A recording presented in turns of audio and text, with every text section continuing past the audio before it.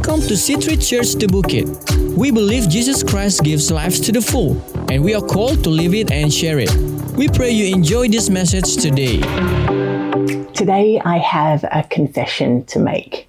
There is something that has scared me as a child that still scares me now. I'm a bit embarrassed to say, though maybe some of you already know what it is. I have a fear of dogs. Not cute, tiny, fluffy dogs. I'm okay with those types of dogs. The dogs I don't like are the big dogs with massive teeth and the ones with a loud, deep bark. Those dogs scare me. Now, I've tried to be brave to think about this rationally, saying things like, Rach, you are much bigger than these dogs. They are just saying hello. But as soon as I hear a dog bark, my body automatically wants to get away from that dog as fast as possible. Like when I'm walking down the street with my husband and I see a dog coming down the road, I will automatically walk, pretty much hide behind Emmanuel. Basically, my brain is thinking that if the dog is hungry and wants to eat someone, he can bite my husband. I know that sounds bad, but that's what fear does. It makes you do some crazy things. Fear comes in all shapes and sizes. Now, I just want to quickly say that there is one type of fear that is a healthy fear. That is the fear of the Lord, which means having a deep respect, reverence, and awe for God's power and authority. As Christians, we are encouraged to walk in the fear of the Lord, which helps us to remain obedient to His commands and to yield to His plan for our lives. Today, we are focusing on the negative types of fear that we can face. And there are many different types of fears we can struggle with. You may not have an issue with dogs like I do, but maybe seeing a video of a snake sends shivers up your spine. Maybe the thought of standing on the edge of a tall building makes your stomach turn. You may have a fear of public speaking. Or maybe you just live in a constant fear that something bad is going to happen. During the last decade, FOMO has become something that we've had to contend with. Fear of missing out. And I think this is probably connected in many ways with social media, which can lead us to wishing that we were somewhere other than where we are right now. There have been a number of different items added to the list of things that we may be fearing at this time as we face the impact of a global pandemic. In fact, not only are we facing the COVID pandemic, but there's also a corresponding fear pandemic. There's uncertainty about the future. There's the threat of sickness and even death, and extra financial pressures. Fear can be debilitating. It has blanket-like qualities. There is a heaviness that comes with fear, and it seeks to oppress us and weigh us down. And fear is often connected to some very strong emotions and thought processes. The threat of fear can be based on real-life circumstances, but it can also be imagined. And many of the fears that we have are often just played out in our minds. They never actually eventuate. Fear can make us act irrationally. Of course, I would never wish for Emmanuel to get bitten by a dog instead of me. But my response to hide behind him whenever we walk past a barking dog gives us a glimpse of the types of irrational behaviors we can undertake when fear is driving our emotions and thought processes. Fear can be crippling and leave us feeling paralyzed. But God doesn't want us to live under the control of fear. God is not the author of fear, and fear does not come from Him. Rather, as followers of Christ, we have victory over fear.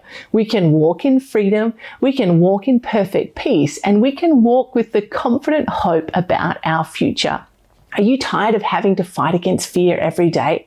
Well, I have good news. We don't have to live under the weight of fear. We don't have to allow fear to dominate our thinking. In 2 Timothy chapter 1, verse 7, it states, "For God has not given us a spirit of fear and timidity, but of power, love, and self-discipline."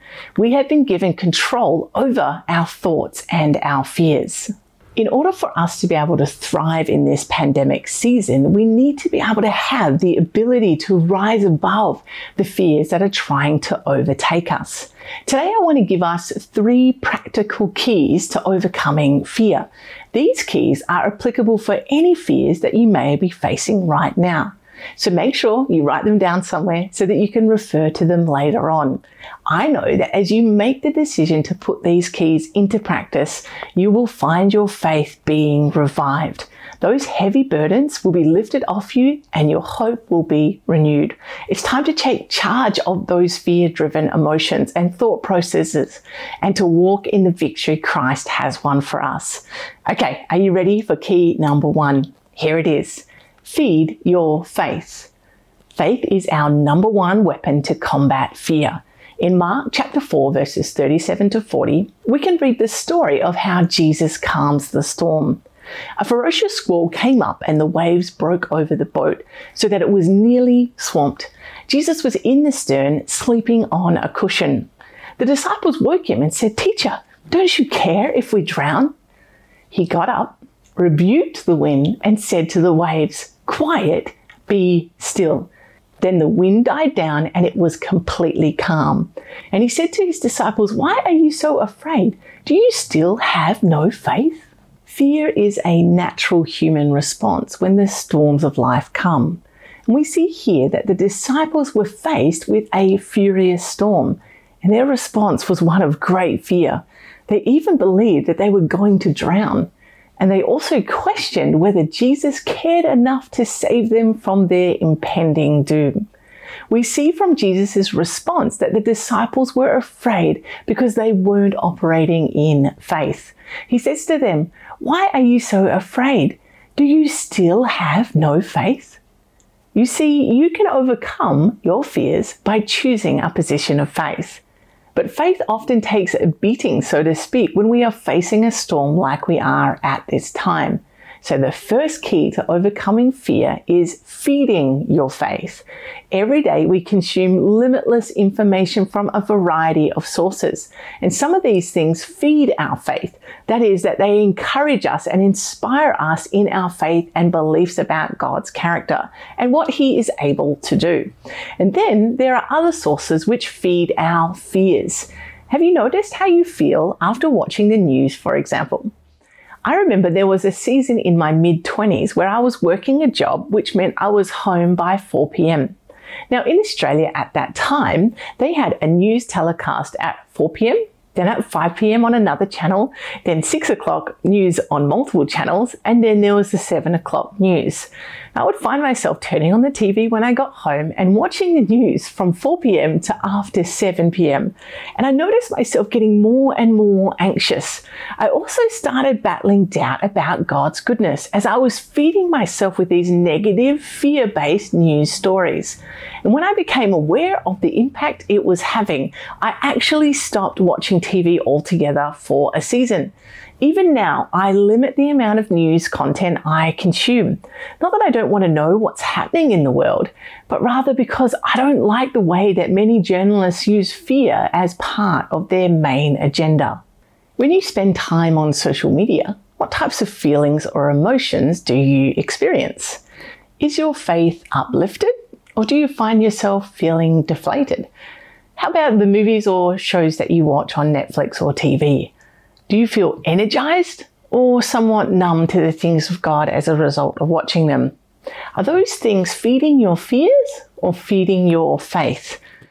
If you want to come out from under the weight of fear, if you want to stop being overwhelmed by worrying and anxious thoughts, then spend less time feeding your fears and more time feeding your faith. Maybe it's time for you to unfollow some people on Instagram or limit the amount of time you spend scrolling through your TikTok feed. Or maybe it's time to limit the number of nights you spend each week watching Netflix. As we take time to make adjustments in these areas that might be feeding our fears, we will notice a change in our overall mental health and outlook on life. There are so many ways that we can feed our faith. Of course, we can read the Bible, and I recommend reading the book of Acts or the Gospels, Matthew, Mark, Luke, or John. They will inspire your faith. You could read the Psalms. I hear that Psalm 91 is a really good chapter to read. You could also meditate on Psalm 23. You could read Christian books and biographies, or listen to podcasts or messages on YouTube. You could attend an online Christian conference, or hang out with your Christian friends and talk about the good things that God is doing in your life. As you feed your faith, the influence of fear on your life will grow weaker and weaker, and your faith will grow stronger and stronger. Key number 2, declare the truth of God's word. Fear has a BFF. In fact, it has multiple best friends. Fear's best friends are lies. Whenever you experience fear, lies are more than likely going to be present, and often it's these lies that are driving our fear response. If we go back to my fear of dogs example, there are lies that are connected to my fear of dogs that drive my irrational behaviors. Subconsciously, I seem to believe the lie that every dog I see wants to bite me, and that every barking dog is aggressive and will attack me. Fear distorts our reality and amplifies things that are not real. And it's important that as we address our fears, that we also address the lies that are connected to those fears. We can combat those lies with the truth of God's word. Paul describes the Bible, the Word of God, as the sword of the Spirit in Ephesians chapter 6. And in Hebrews chapter 4, verse 12, the Word of God is described as alive and active, even sharper than a double-edged sword. And we can cut through fear and its accompanying lies by declaring the truth of God's Word. To illustrate the power that the truth of God's Word has in overcoming fear, I want to share with you a personal story. Recently, Emmanuel and I got into an argument. Like all married couples, there are areas we are still growing in. I actually don't quite remember what the argument was about, but I do remember that things just kept escalating the more and more we talked about it. We were both tired, one of the hard parts about having a newborn, and we were struggling with managing our emotions and trying to communicate what we wanted to say. The argument reached somewhat of a crescendo and some strong words were exchanged. Emmanuel went downstairs and I was left upstairs feeling rather emotional. It was in that vulnerable condition that the thoughts and feelings of fear started to arise. Being far from my family and being a new mom, I felt very alone, isolated, and overwhelmed.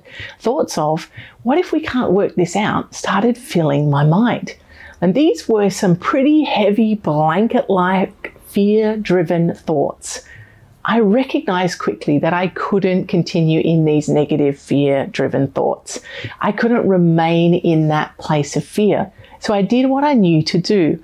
I cried out to God for His help and guidance. And as I sat on the bed, I had a passage of scripture come to mind, Isaiah 61. Now, I know quite a few scriptures, but I'm not so good at remembering specifically where they are found. So I had no idea what the passage of scripture in Isaiah 61 was about until I opened it up on my Bible app. And I started reading from verse 1. The Spirit of the Sovereign Lord is on me, because the Lord has anointed me to proclaim good news to the poor. He has sent me to bind up the brokenhearted, to proclaim freedom for the captives and release from darkness for the prisoners. Then in verse 2, it said, to comfort all who mourned. I was certainly feeling brokenhearted and a level of sadness. And those words spoke directly to my heart. I was immediately comforted. Now, I could have stopped there, but I felt like I needed to keep on reading. In verse 3, it says, and provide for those who grieve in Zion, to bestow on them a crown of beauty instead of ashes, the oil of joy instead of mourning, and a garment of praise instead of a spirit of despair. What a promise that God would exchange the difficult things that I was experiencing for good things. And this next part is what really stood out for me. They will be called oaks of righteousness, a planting of the Lord for the display of His honor. I felt a gentle whisper from the Father saying, you and Emmanuel will be like oak trees, standing strong and tall and displaying my splendor. Immediately, those fear-driven lies of what if we can't work this out disappeared. As the truth of God's word resounded, I was reminded again of God's faithfulness in bringing Emmanuel and I together in the first place. I was reminded that it was Him that orchestrated us to be together. And I knew that what He had started, He would be faithful to carry out to completion.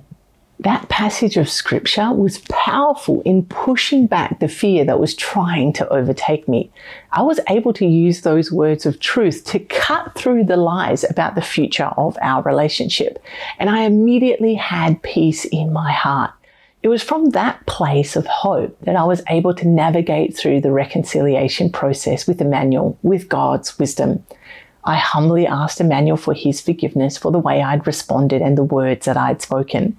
And I was also able to forgive him for what he had said. That word from God spoke directly to my circumstance and was able to break the power that fear and its lies were trying to have over my life. I share this testimony with you today with the hope that you too, when faced with overwhelming fear, that you would be able to go to the scriptures and to grab a hold of the promises of God for your circumstance. The word of God is powerful at demolishing the fear strongholds that try and hold our hearts and minds captive.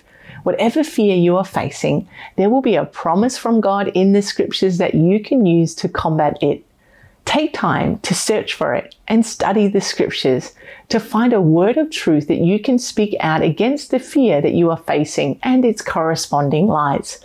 The word of God surpasses the facts. It overrides the evidence. It brings light to the dark places and hope, peace, and joy. The more you fill your mind with God's word, the more that you can use it to drive out the fear in your life. Declare his promises over your circumstances. Speak to that storm of fear and watch it be stilled. Declare his truth boldly. Key number 3, receive God's love.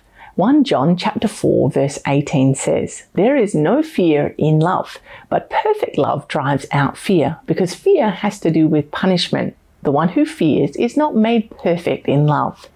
The more that we get to know God, the more we will understand his unconditional love for us. Sometimes we can have the wrong impression about God and his nature. We can think that he just wants to punish us anytime we do something wrong. But God is extremely loving in nature. In fact, God is love. His love is perfect, unlike any earthly love we could experience. And where his perfect love is, there is an absence of fear. And that's why it's so important for us to take time every day to sit and wait on God and receive his love. During this Revive and Thrive series, we have talked about the importance of dwelling in the shelter of the Most High, spending time daily in the presence of God. It's in the presence of God that we can experience the fullness of his perfect love. God doesn't just want us to know about how much he loves us. He wants us to experience his love for ourselves. Encountering the love of God is powerful, liberating, all-consuming, and transformational. As we encounter the love of God, we get a glimpse of the way that God sees us, and we are able to understand our true value and worth. God's love is perfect for driving out the different inner fears we can struggle with. Fears like the fear of rejection, the fear of failure, the fear of inadequacy or being judged, the fear that something bad is going to happen. I don't know about you, but I've certainly experienced each of these fears that I just listed. And it's not easy to bring yourself out from underneath the weight of these types of fears and the lies that they bring with it.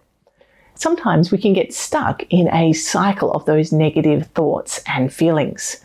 This passage in 1 John gives us insight into just how powerful the perfect love of God is in pushing back the feelings of fear that we may experience. That's why it's so important for us to take time daily to be still before God, to keep practicing the presence of God, to keep dwelling in him and making him our refuge. As we find rest in his shadow, as we come under the shelter of his loving arms, we will remain secure in his love. There is an exchange that takes place when we dwell in the presence of God. He replaces the fear of rejection we may have with his acceptance. We are adopted into his family and even called sons and daughters. He replaces the fear of failure we may struggle with his grace and mercy. Striving is laid down as we experience his love, which is not based on the things that we do, but rather on who he is. The fear of inadequacy or being judged by others is replaced by his perfect love, which helps us to understand our true value and worth. The fear that something bad is going to happen is replaced with a peace that surpasses all understanding, as we see that in all things, God causes everything to work together for the good of those who love Him and are called according to His purpose.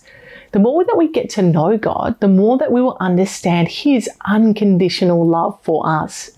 As we take time to receive His love, we will see our fears overcome.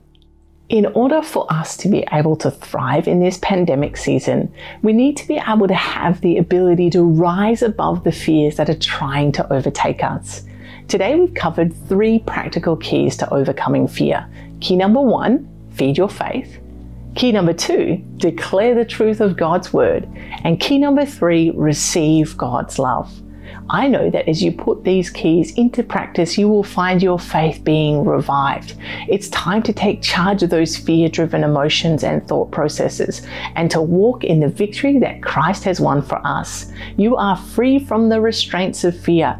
You are free to thrive in your relationship with Him, free to run the race that God has marked out for you. Let's pray. Heavenly Father, I thank you for every person watching today. I pray that you would come and fill their room and their home right now with your very presence. Lord, I thank you that you have given us authority over fears. And I just stand right now in your authority and I speak to every spirit of fear that may be trying to attack people's minds and hearts and emotions. And I say that you must go in the name of Jesus Christ. And I declare that your faith will fill the hearts of those watching today, that your truth will fill our minds and our thoughts, and that your love would cover them and surround them right where they're watching from today. Lord, we thank you for your promises. We thank you that we do not have to carry the weight of fear or come under its authority or power, but that we can stand in your victory today and to walk in complete freedom, in your peace, and with hope for our future. I thank you for your blessing over every person watching today. Let them be overcomers this week. In Jesus' mighty name we pray. Amen. Thanks so much for joining us today on this podcast. We hope you are inspired with this message. For more information about our church and our program, please visit c3thebukit.com.